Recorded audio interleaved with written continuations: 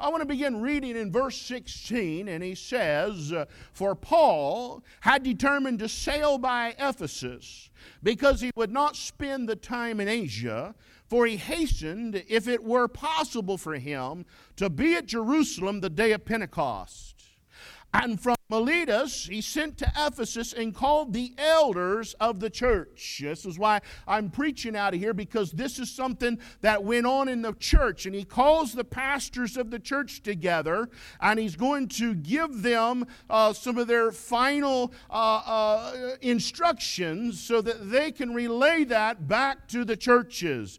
And he says, "And when they were come to him, he said unto them, You know, from the first day that I came into Asia, after what manner I have been with you at all seasons, serving the Lord with all humility of mind, and with many tears and temptations which befell me by the lying in wait of the Jews, and now, or how, I kept back nothing that was profitable unto you, but have showed you and have taught you publicly and from house to house, testifying both to the Jews and also to the Greeks, repentance toward God and faith toward our Lord Jesus Christ." I'm going to stop there to make a comment that the Apostle Paul preached repentance.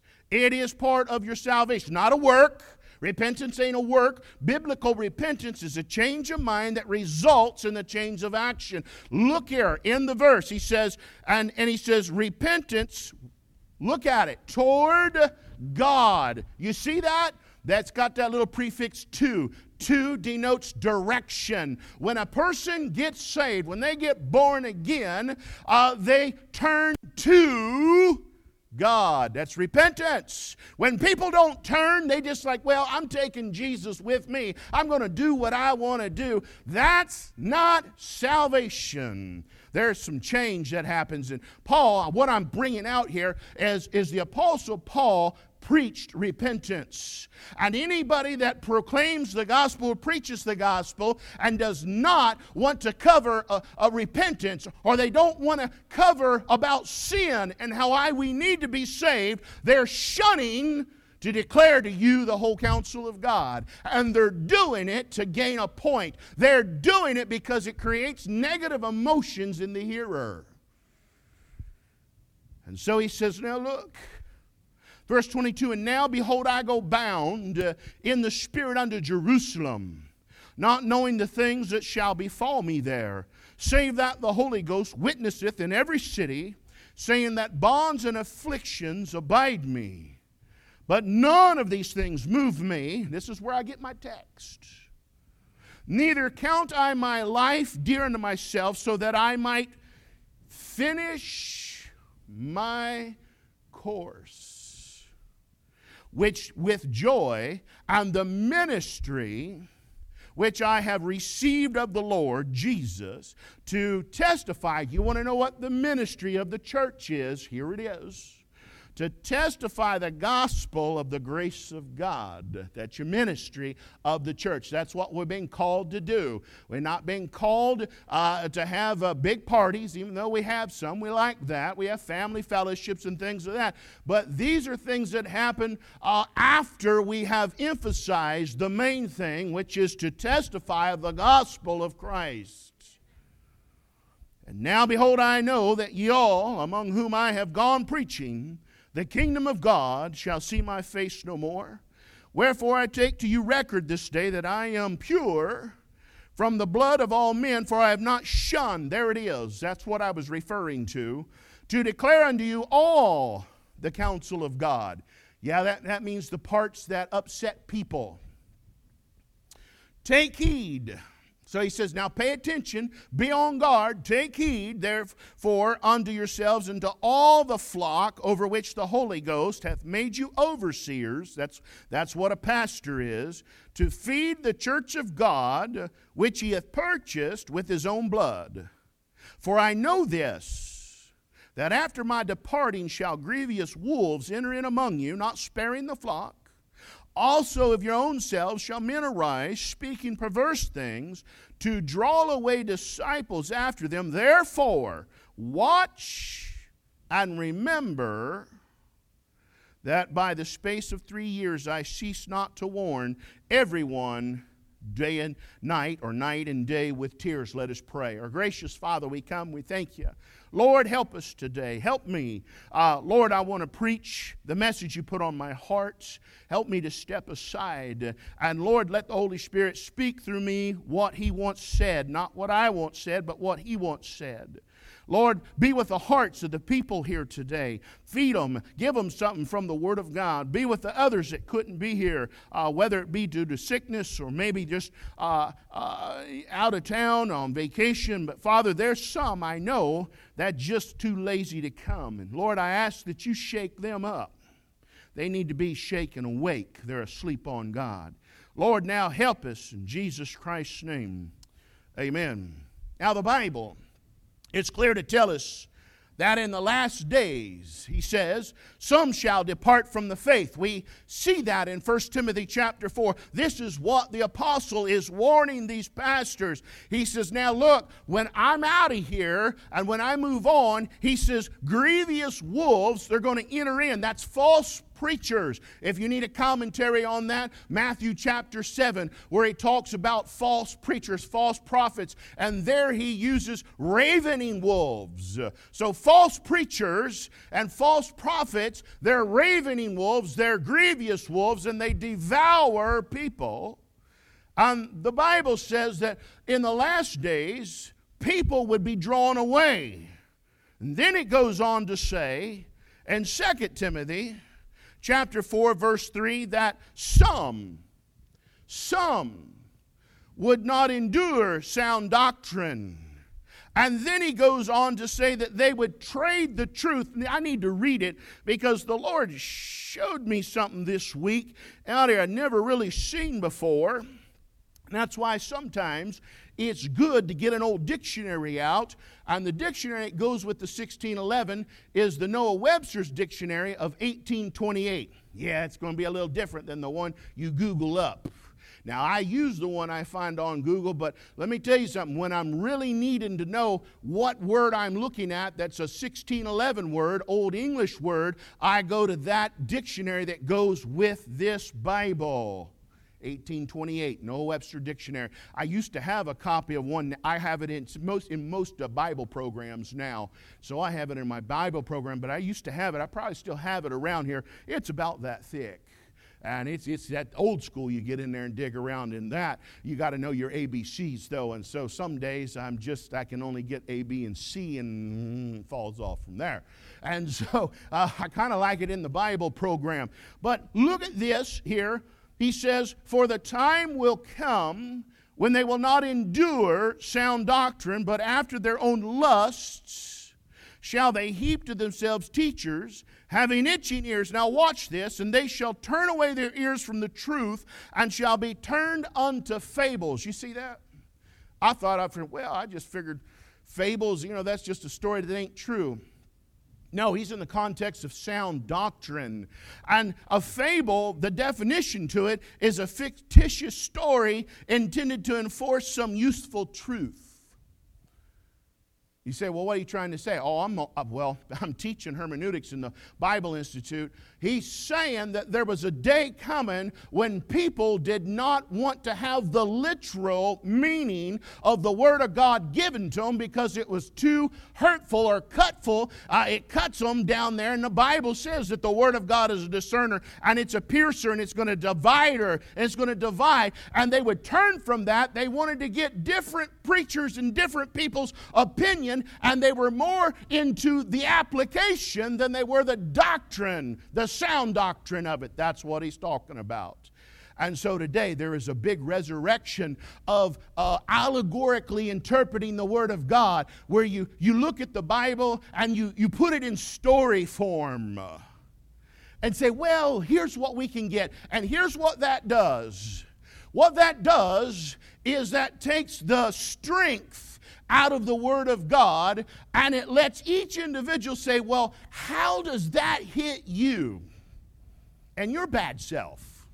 How do you feel about it? I got news for you, and I guess what got all this all started is I seen it always gets my goat when people begin to share scripture verse, and all of a sudden, you got this one camp that says, well, I'm against rightly dividing, and the other camp says, well, how come there's so many different opinions? Give me your opinion on this verse, and I don't agree with your opinion, and I wanted to jump into that so bad, and I didn't, and I'll tell you why I didn't, and I'm going to tell you why you shouldn't either, because they'll drag you down to their level of stupid and beat you with experience every time.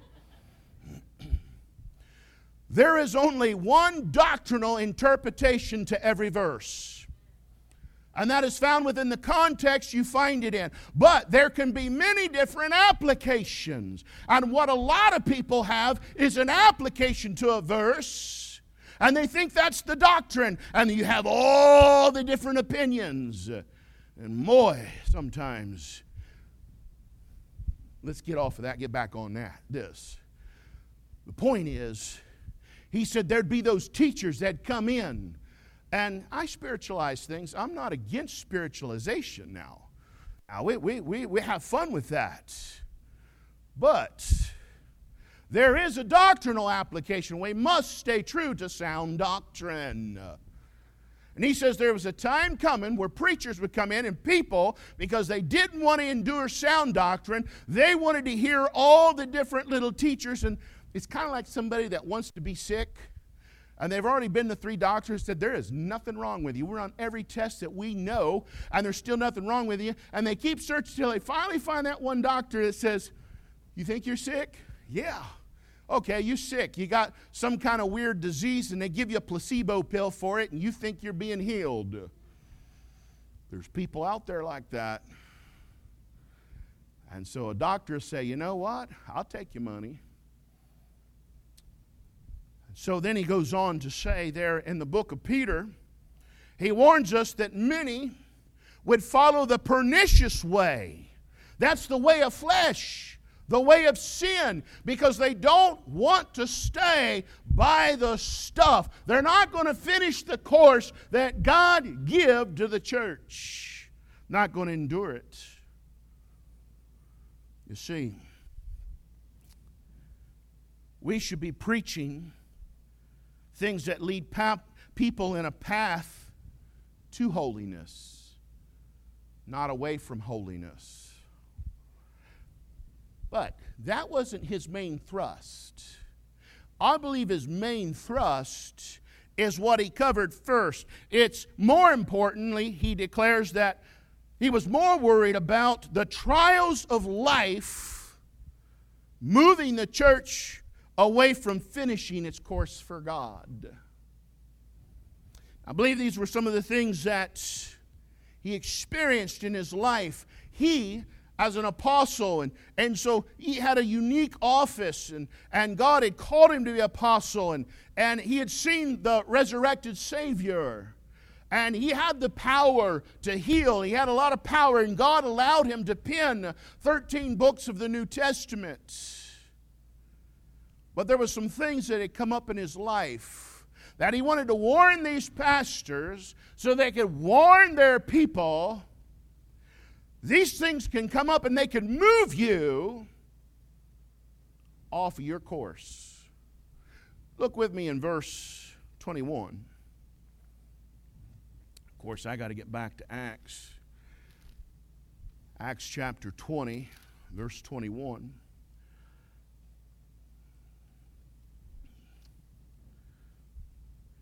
And we want verse 24. I've done it all week. I wrote down 21. And Brother Dave, when I text you, I almost text you 1621 is my text for today. I'm like, boy, that's not going to work if he goes over and looks at that. It's actually chapter 20, verse 24. And I think I corrected that. I got that back to you. But when I first printed that before I sent it, it was 1621. I don't know why. I don't even know what 1621 says. It's in my mind like that. And teach customs which are not lawful for us to receive, neither to observe, being Romans. I have no idea why I was stuck on that. It wasn't because I had read it. Look at verse 24. But none of these things move me What things was he talking about? Well, it was the things he had already mentioned. He wasn't worried about being moved from a false teacher or a false preacher. Now, he mentions that to those preachers there, and he wanted to make sure that they warned the church, but he doesn't emphasize that. He says, these are some things that happened to me that could have caused me to move or to stop or to get off my course for God. And that's why he gets personal. And he says, neither count I my life dear unto myself. Why? Because he remained humble. Humble. So that I might finish my course. That's personal.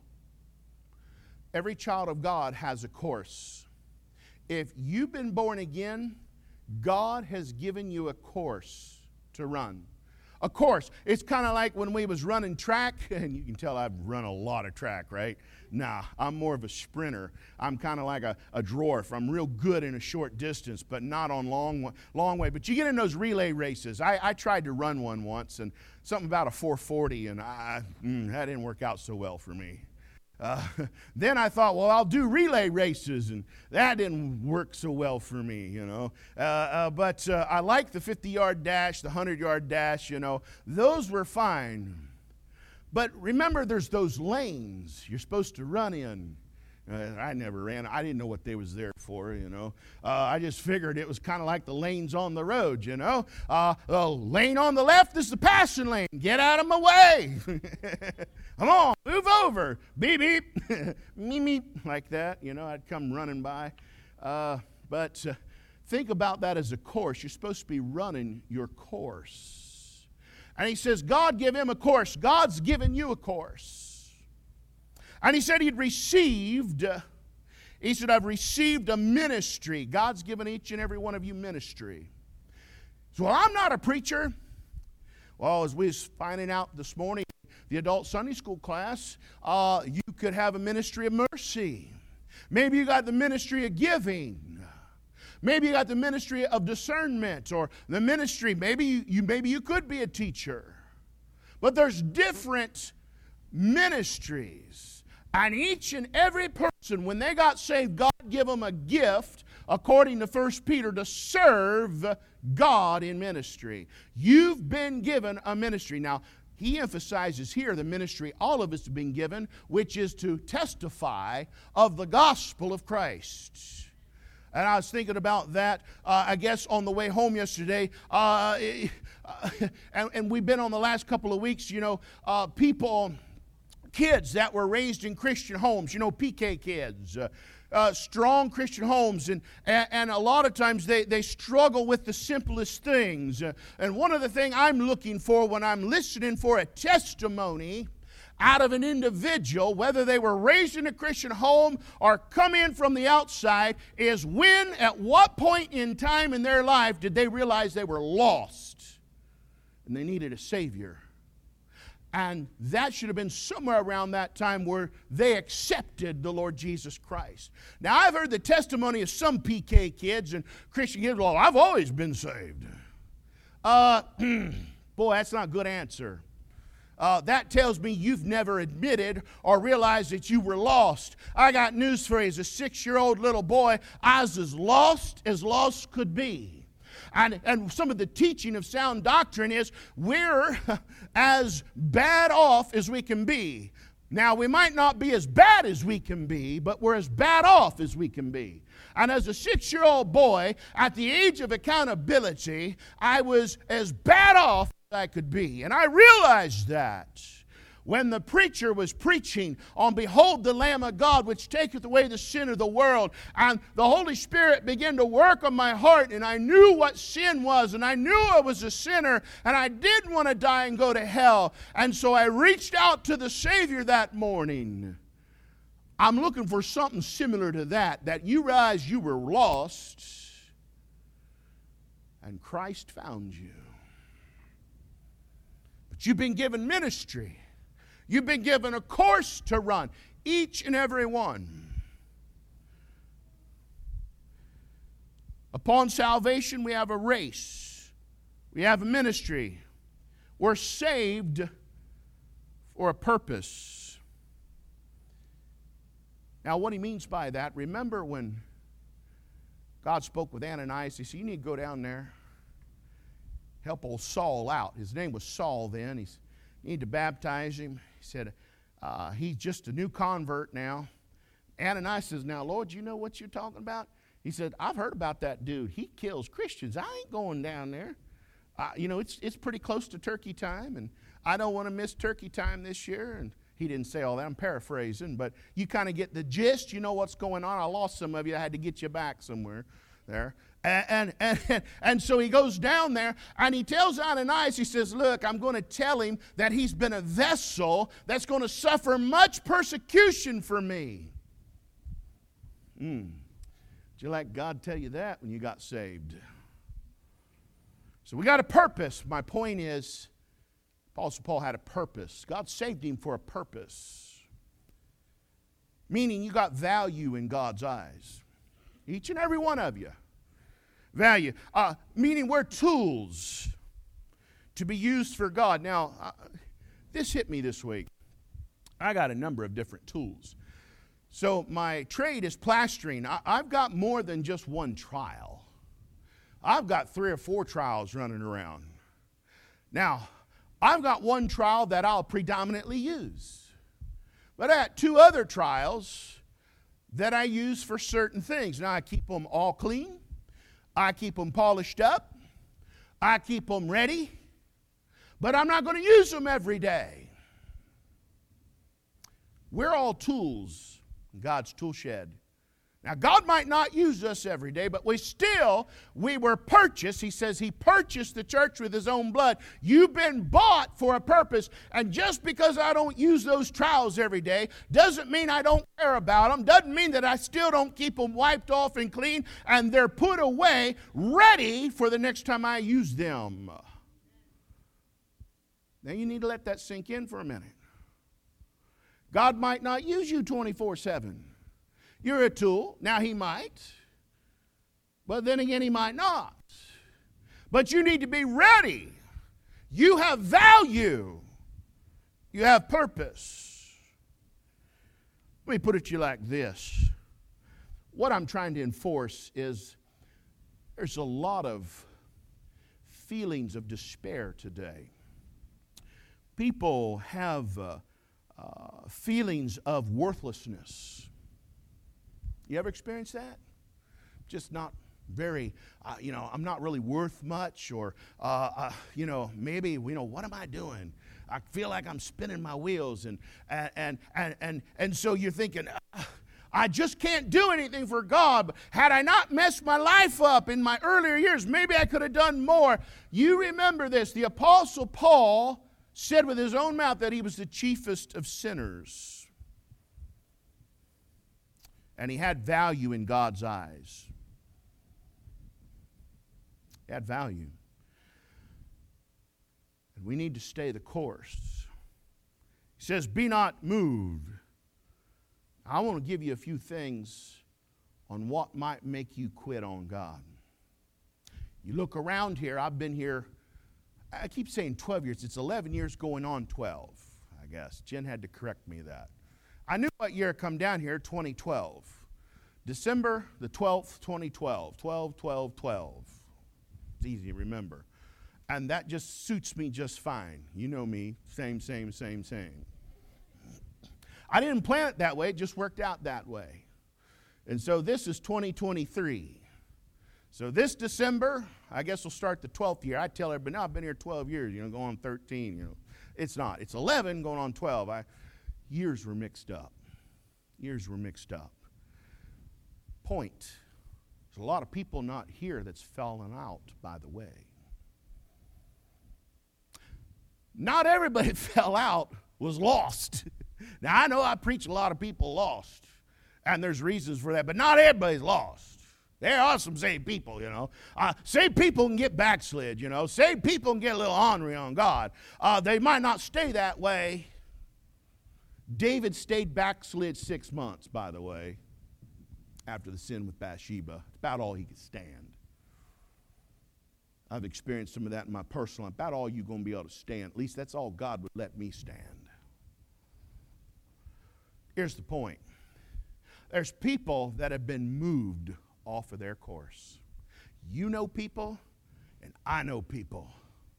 And he's warning us. He's emphasizing this. These are some of the things that gave me pause that I don't want you to stumble at. And the first one is tears. Look at verse 19. Serving the Lord with all humility of mind and with many tears. Buckle up, Buttercup, because the Christian life, you're going to shed a lot of tears. I've done more crying these last 12 years. See, I did it again. You just got to give it to me. It's 12 years than I have at any time in my life. He shed a lot of tears. You know, heartbreak causes tears. You go through a heartbreak, something devastating happens to you. Things don't work out the way that you thought they should. Been there. You get to crying about that thing, the devil just jumps on you in a chokehold and says, you know you ain't no good. You know. And the devil will work you over and you'll be shedding tears, and tears could move you to quit on God.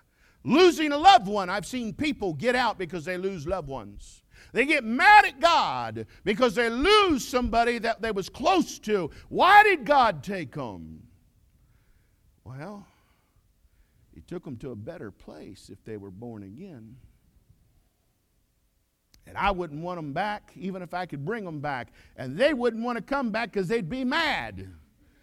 Don't you all pray for me to come back. I get over there on that golden shore. If I end up dying early before we get raptured out here, don't you mourn for me and cry around and, oh, we wish we could have preacher time. You'd probably be better off. Don't you pray me back. I'm over there. I'm going to graduate. You have a party. You know that's what I like. Cook some ribs or something. But you carry on. You carry on if God's not raptured us out. Now, I'm hoping to be here until the rapture, but tears, heartbreak could cause us to move from our course. When our hopes have been shattered. How about guilt from a past life? Shedding tears of guilty conscience. Can you imagine the Apostle Paul? He had killed Christians before he got saved. Do you understand that some of the people that he preached to in these churches were family to the people that he had killed? I think it was Brother Larry Seals. I think about this morning. I let him preach from time to time. I like to hear him, and he's one of the missionaries we support. He had a rough life before he got saved, and he was serious. I thought he was kidding at first. He says, now some of y'all, I broke into your houses years gone by when I was lost. And I thought, well, he's just kidding. I knew he was rough, and he says, no, I'm serious. I broke into some of your houses and took your stuff. And he said, but God saved me. Think about the guilt that man carries around. Think about the guilt the Apostle Paul carried around. Could you imagine that? Could you imagine that? Tears, shedding tears over that, because you know who you are before the Lord and the devil working on you. Tears could move you from finishing your course. Temptation. Verse 19 says, in temptations which befell me by the lying in wait of the Jews. I got to looking at this, and I'm thinking, well, you know, temptations, lust of the flesh, lust of the eye, pride of life. No, that's not what he's talking about here. It's not what he's talking about. The context tells you what he's talking about. He says, by the lying in wait of the Jews. Back up to verse 2, verse 3. The Jews were laying in wait to kill him. Sometimes in the Bible, temptation means a trial. You say, well, then they didn't use the right word. No, they used the correct word, and here's why. It's a temptation because if he'd have quit on God, they'd have quit hunting him down. He was tempted to quit, to move from his course that God had given him, and everything would have been peachy if he'd have stopped serving God. I mean, it was the same people that had commissioned him to kill Christians, and now they're hunting him. That all stopped if he went back to Judaism.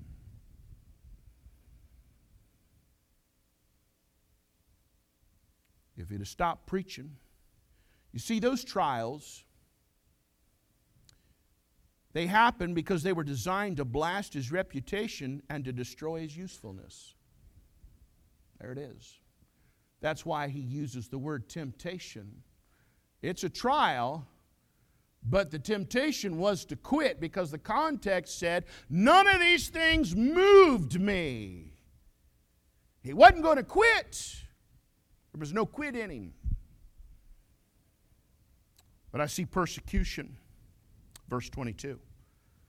Now, behold, I go bound in the Spirit unto Jerusalem, not knowing the things that shall befall me there. Verse 23, save that the Holy Ghost witnesseth in every city, saying that bonds, there it is, and afflictions abide me. You know, persecutions, people can't handle it. Not everybody. And it'll move them to quit on God. A little persecution. I believe we're going to see some of that in the years to come in the church's Christian persecution. It is on the rise, after all.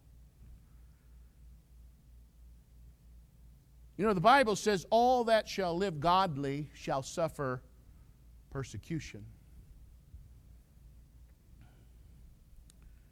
From false Christians. I'll tell you this, I've told you before, but I will tell it again because it bears repeating. Christians do not persecute Christians. Christians do not persecute Christians. You go to Galatians chapter 1. Paul tells you what he did before he got saved, how he persecuted the body of Christ, the church, and he said then when he got saved, all that stopped. Nowhere in the Bible do you see Christians persecuting Christians. So why do we got that? Oh, well, he tells you there in 2 Corinthians it's false brethren. But it's persecution. But let me bring it home. This I know we need. And you put your listening ears on. Because I'm going to give you some of the words of Christ. Unsaved family can persecute you.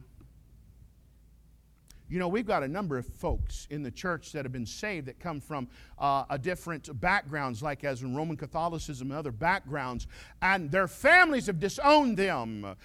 Brother Samuel Gerard, he's Amish, ex-Amish. His family has disowned him. People, when they get saved, their unsaved family members will persecute them. They will disown them. They will tell them. And here's something else. I need to say this. Any so-called Christians tell you that you can get too much Jesus, they're straight up lost.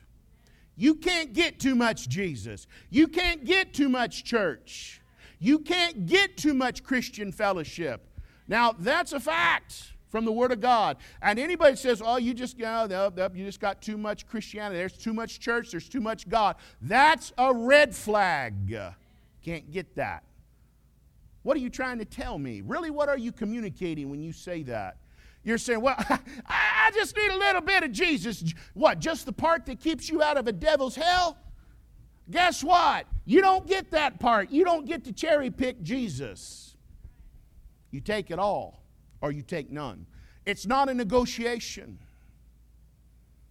But family, unsaved family, will persecute you.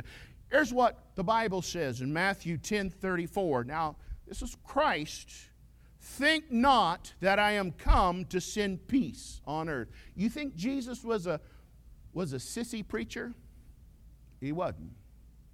He wasn't. He said, I didn't come to send peace on earth. I came not to send peace, but a sword.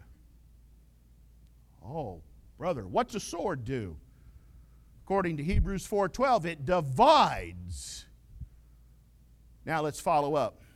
For I am come to set a man at variance against his father, and a daughter against her mother, and a daughter-in-law against her mother-in-law. And a man's foes shall be they of his own household. He that loveth father or mother more than me is not worthy of me. You know, not everybody can bear up to that. And it'll move them. Persecution from unsaved family members will cause them to quit on God. He says, you don't need to be moved by persecution. We're not better than our Savior. The Lord said that they persecuted Him, and He says, they will persecute you. The devil doesn't like you. And the devil's children doesn't like you. Not everybody is a child of God. The Bible's straight up on that. You've got God's children and you got the children of the devil. What did He say to the Pharisees? You're of your father the devil. And boy, they were anti-Christ, weren't they? Persecution from unsaved family members. Don't let it move you. Christ said, I'm telling you, when you get saved, born again, it'll set you, it'll divide you, the saved from the lost. Family, and you always remember this, the world loves its own. The world will accept its own. And so your unsaved family will accept lost people, but hate you and your flesh and blood. Why? All because of Jesus. And the devil's using it to move you to quit on God.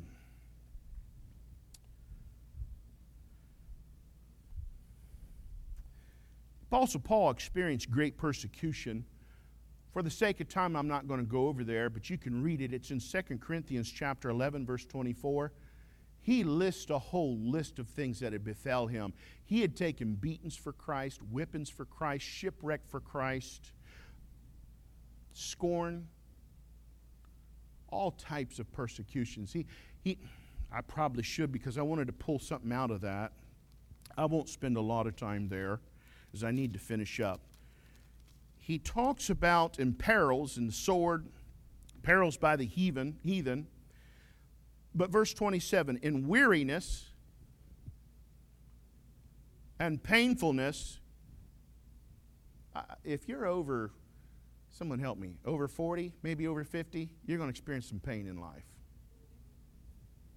And sometimes you don't want to come to church because you're in pain. And the pain's real. He knew something about that. And painfulness, in watchings off, in hunger. Anybody in here didn't have breakfast because you didn't have food or the money to buy food? No. This is an apostle. He wrote 13 books of the New Testament. He had the power of God on him. He could heal people.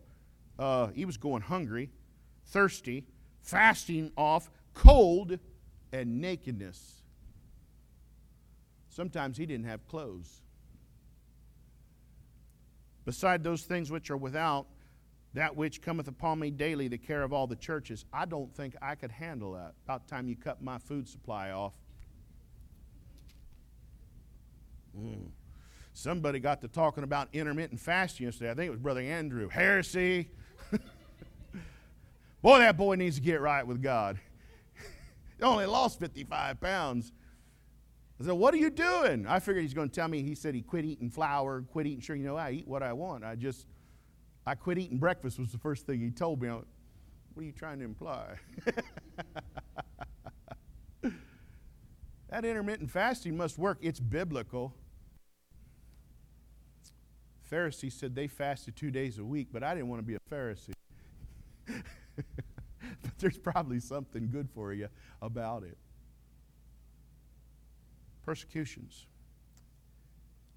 How about fear of the unknown there in verse 22 in Acts?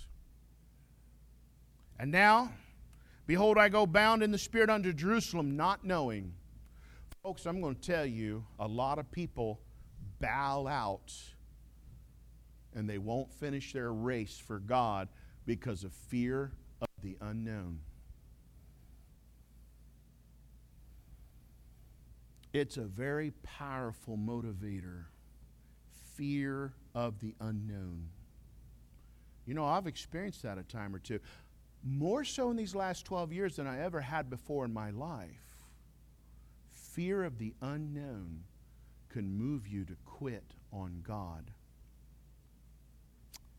The Bible's clear that God has not given us the spirit of fear, but He's given us the spirit of a sound mind, spirit of love, So fear, that fear of the unknown, that spirit of fear, there's a spirit that goes with it. That doesn't come from God. Fear of the unknown will cause people to quit on God. You know, we lost 33%. Not in this church, we lost a little more, but I think, but the stats, when you look at churches on a whole in America, 33% of the congregation quit because of COVID. Many of them never having it, never got it. Fear of the unknown. Well, I might. It could. I could die. I think you're probably more likely to die from one of these crazy drivers down here than COVID. Now, I've had it. I've had COVID 3 times and had COVID pneumonia this spring. And I was about that far from going to the hospital to be put on a ventilator, which they say is the end of you. Well, I'm not going to let fear of the unknown stop me or make me quit on God. 33% is the statistics. They quit and never come back. Not going to come back. I believe that's just God shaking the tree a little bit. But the point is, the devil was able to use the fear of the unknown to move them to quit. Now, in the years to come, if God tarries, what will move you? I hope nothing moves you from finishing your course on God. Stay the course. God saved you for a reason. You're not worthless. Don't let the devil play that one on you. Well, I'm just worthless. I'm no good. I'm not an important part in the church. I've been on this the last few weeks. It's not in the notes, but the Holy Spirit wants me on it. He says, even the joint, every joint, there's joints that make up the body, the uncomely parts, the parts that we don't often think about. He said, they're necessary too. You have a purpose in the body of Christ. Now, the devil, he'll fill your head with nonsense, like, you know, you're not that good. God ain't really going to use you. Or one of these other things that I've mentioned this morning, it's right here in this text. Persecution, fear of the unknown, temptations, tears. Many times tears. People just can't handle the loss. A lot of loss in these last 12 years. I've shed many tears over that.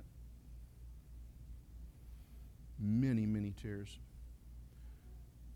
I think one of the hardest things that a pastor has to do is watch people dismantle their lives right in front of him. There's nothing you can do but pray. Shed tears and cry and weep. And I got news for you. It can move you. Don't let the tears of heartbreak and trials move you to quit on God. Don't let temptation and persecution and fear of the unknown, don't let it